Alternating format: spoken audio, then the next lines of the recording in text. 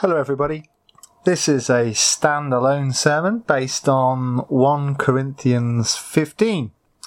And we're looking at questions to do with the resurrection. Just before Easter 2017, a survey was done by Comres to find out what the British public thought about the resurrection of Jesus. The results were fairly startling. Only 17% of people believe that Jesus actually rose again, as recorded in the Bible. Even amongst those who would declare themselves active Christians, only 57% of them believe the resurrection is literally true, as opposed to a metaphorical story. And in terms of life after death, only 46% of the general population believe there is any, and a third of them believe it is a form of reincarnation. In case then we were in any doubt, this survey makes clear a challenging reality. We are now very much in the minority in this country. But that does not mean we should give up. Rather, it means we need to get to know our Bibles better.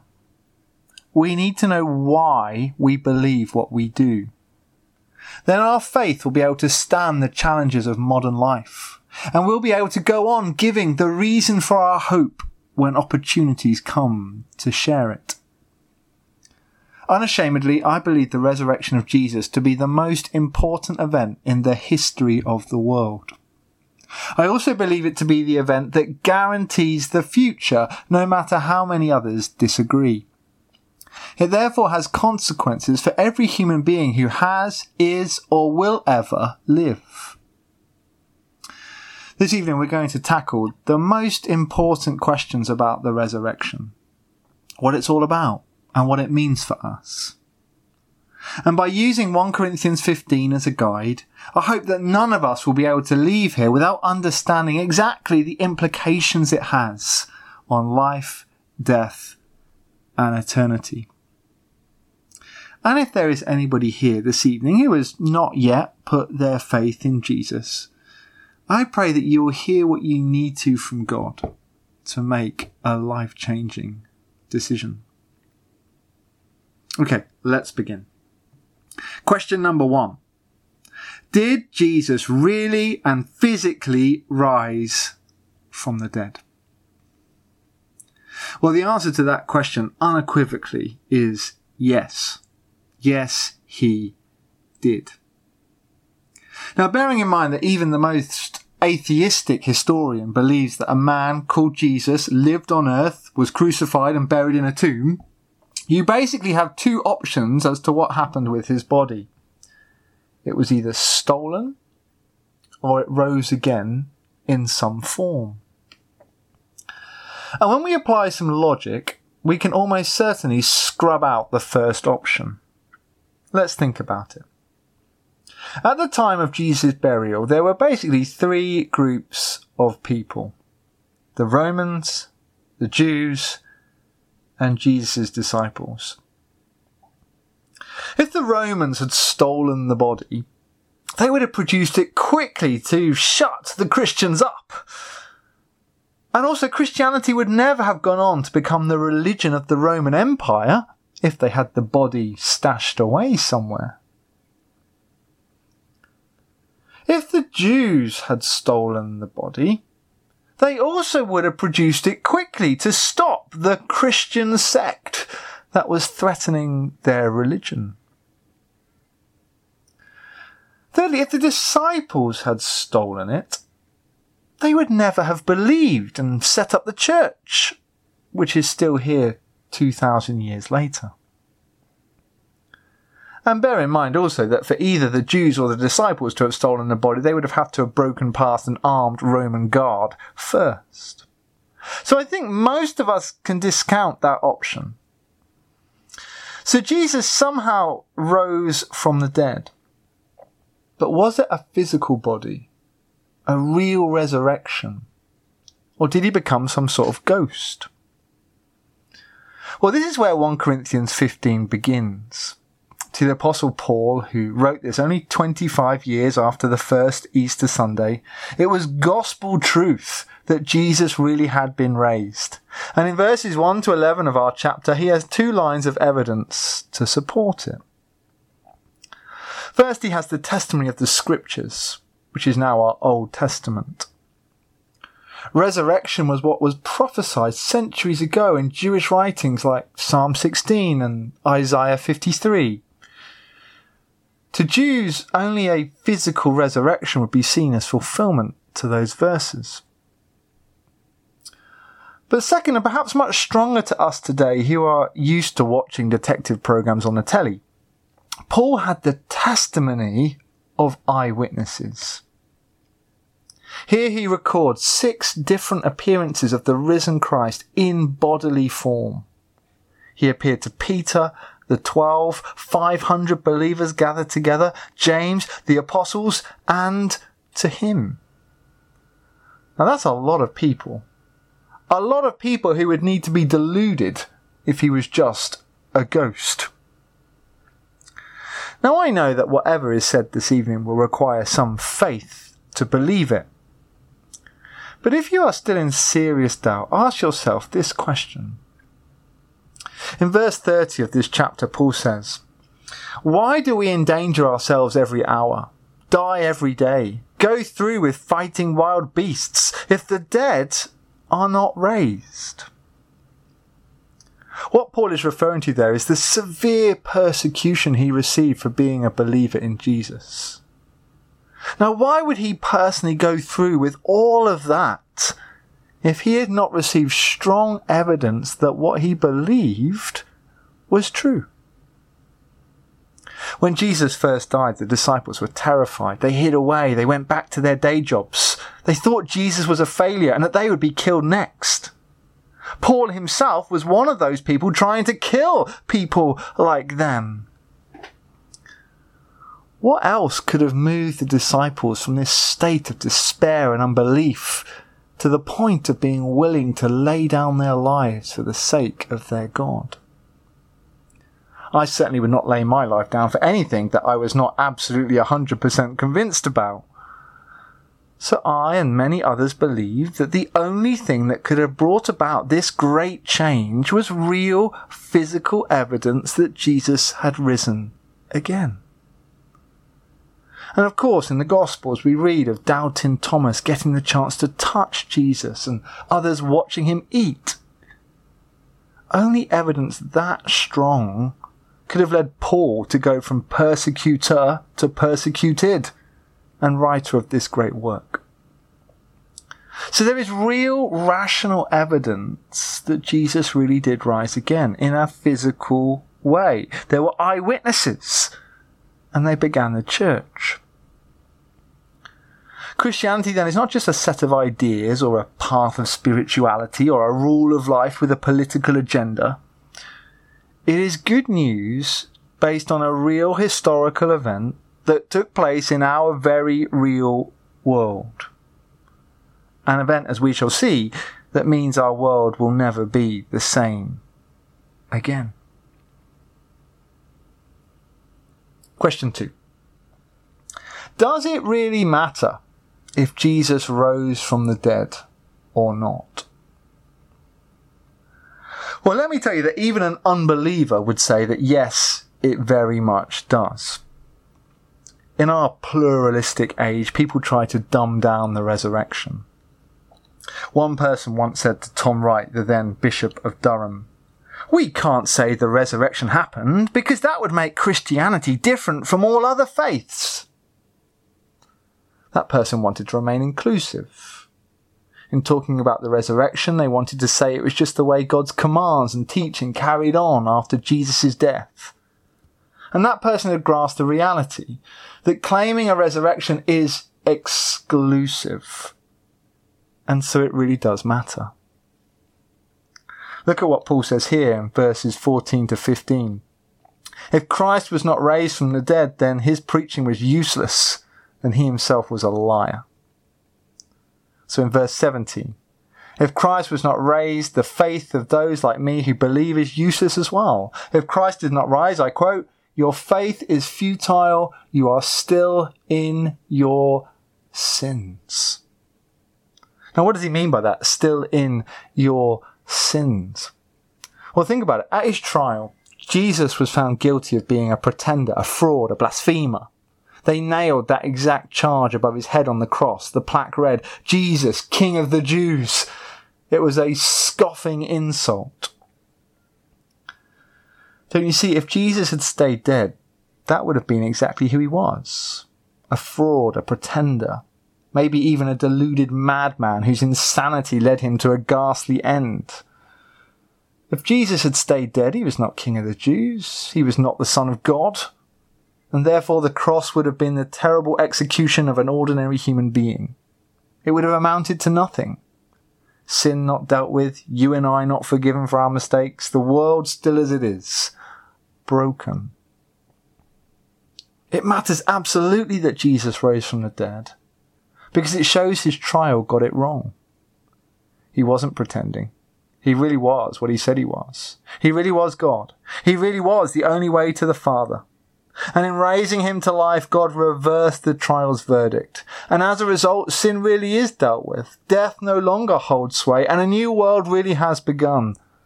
That is why Good Friday is good, by the way. It really does matter that Jesus physically rose back to life. In verse 18, Paul says, if Jesus did not rise, then all those that have died are lost forever. Our friends and family gone forevermore. In verse 19, he goes further. If Jesus didn't rise, then we that are left should be pitied most of all for our miserable existence heading for nothingness. Yes, it really matters that Jesus rose again. Christianity cannot be reduced to a form of spirituality amongst all the other Reiki crystals and astrology that forms the shelves of the spiritual marketplace in our pluralistic world. Christianity is unique, and it's because of the resurrection. Yes, it really matters that Christ rose. It changes the world into a way that it will never be the same again. And it changes those who believe so that they will never be the same either. Question number 3. If Jesus was raised, will we also be raised? Well, that is exactly what this passage is about. The answer is yes. And that is why it matters that Jesus really rose again. Let me read you 3 verses from the passage again, verses 20 to 23. But Christ has indeed been raised from the dead, the first fruits of those who have fallen asleep. For since death came through a man, the resurrection of the dead comes also through a man. For as in Adam all die, so in Christ all will be made alive, but each in turn. Christ the first fruits, then when he comes, those who belong to him. The great enemy in all of life is death. Anybody who says that death doesn't really matter is talking hurtful nonsense. They clearly have never been to a funeral like the many I have. Death is the great enemy of humankind, and it hurts. And Jesus came with one purpose: to defeat it. To end death forever, as it was never God's intention for us. Death came into the world when humanity started doing wrong. The first sin of Adam is mentioned here. It is the sin of us all. We have all chosen at times to go against God and what our conscience says is right. Jesus therefore came as the new Adam, to make new life, to start again, so that we might live. And that new start required 2 things: forgiveness for the past and a way through death itself. The forgiveness came at the cross on Friday.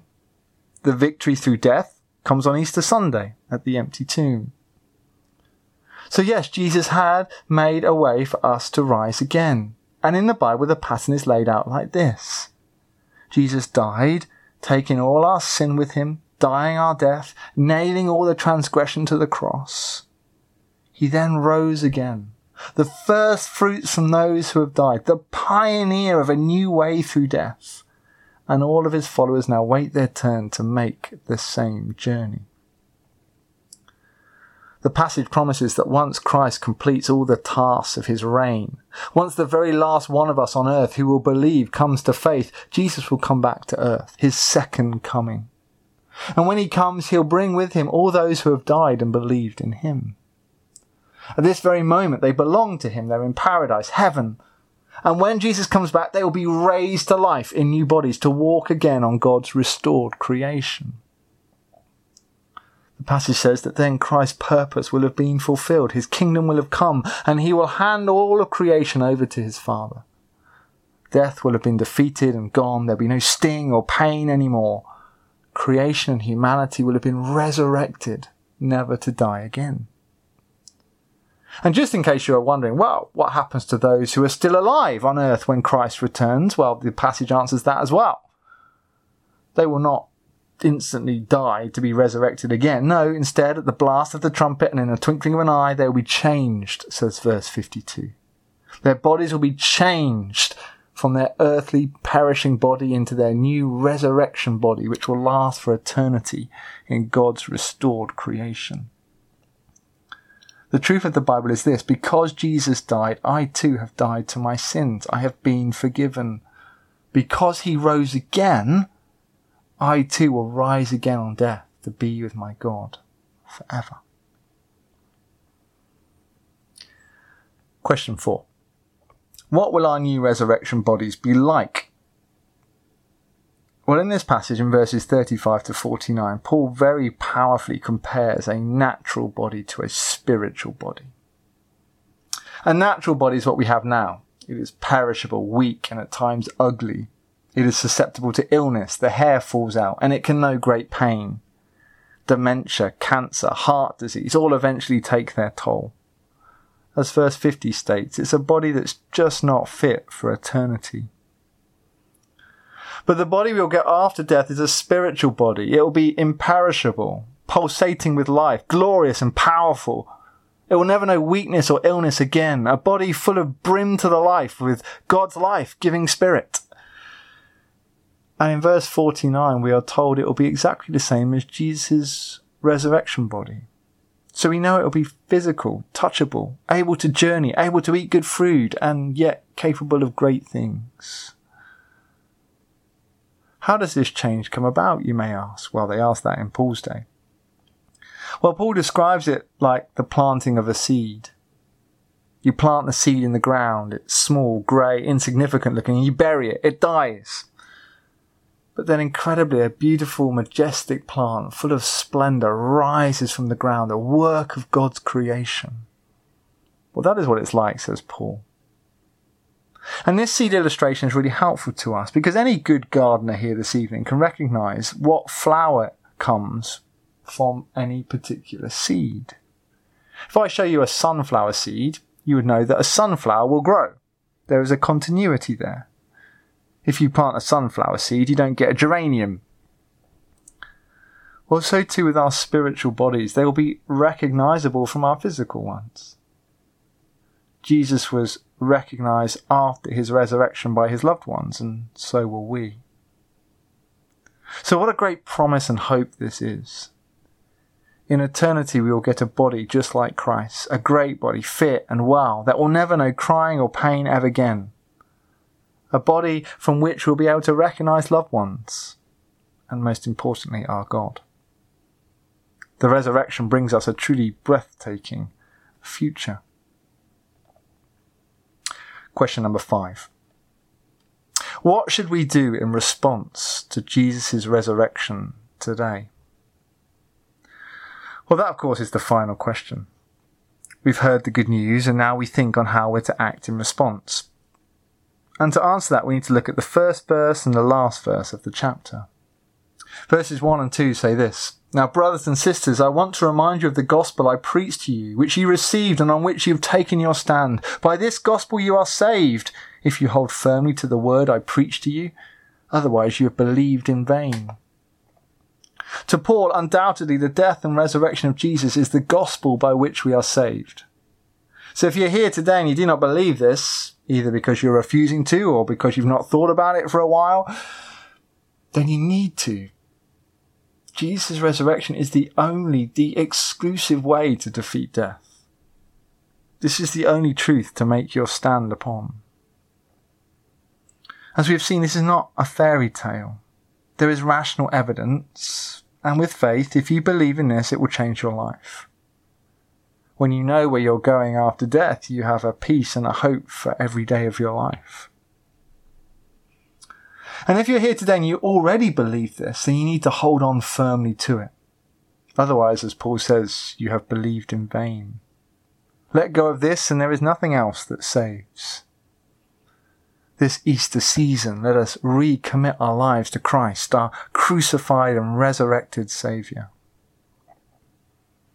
And then we look at the final verse, verse 58, which says this: Therefore, my dear brothers and sisters, stand firm. Let nothing move you. Always give yourselves fully to the work of the Lord, because you know that your labour in the Lord is not in vain. Today we've heard great news, the greatest news of the greatest hope. As followers of Christ, we have remembered it again. We must allow it to inspire us to tell others. We must get on, all of us, and do the work of the Lord, sharing the message of his great love for us with our community. We all now have a response to make to the wonderful truth of Christ's resurrection.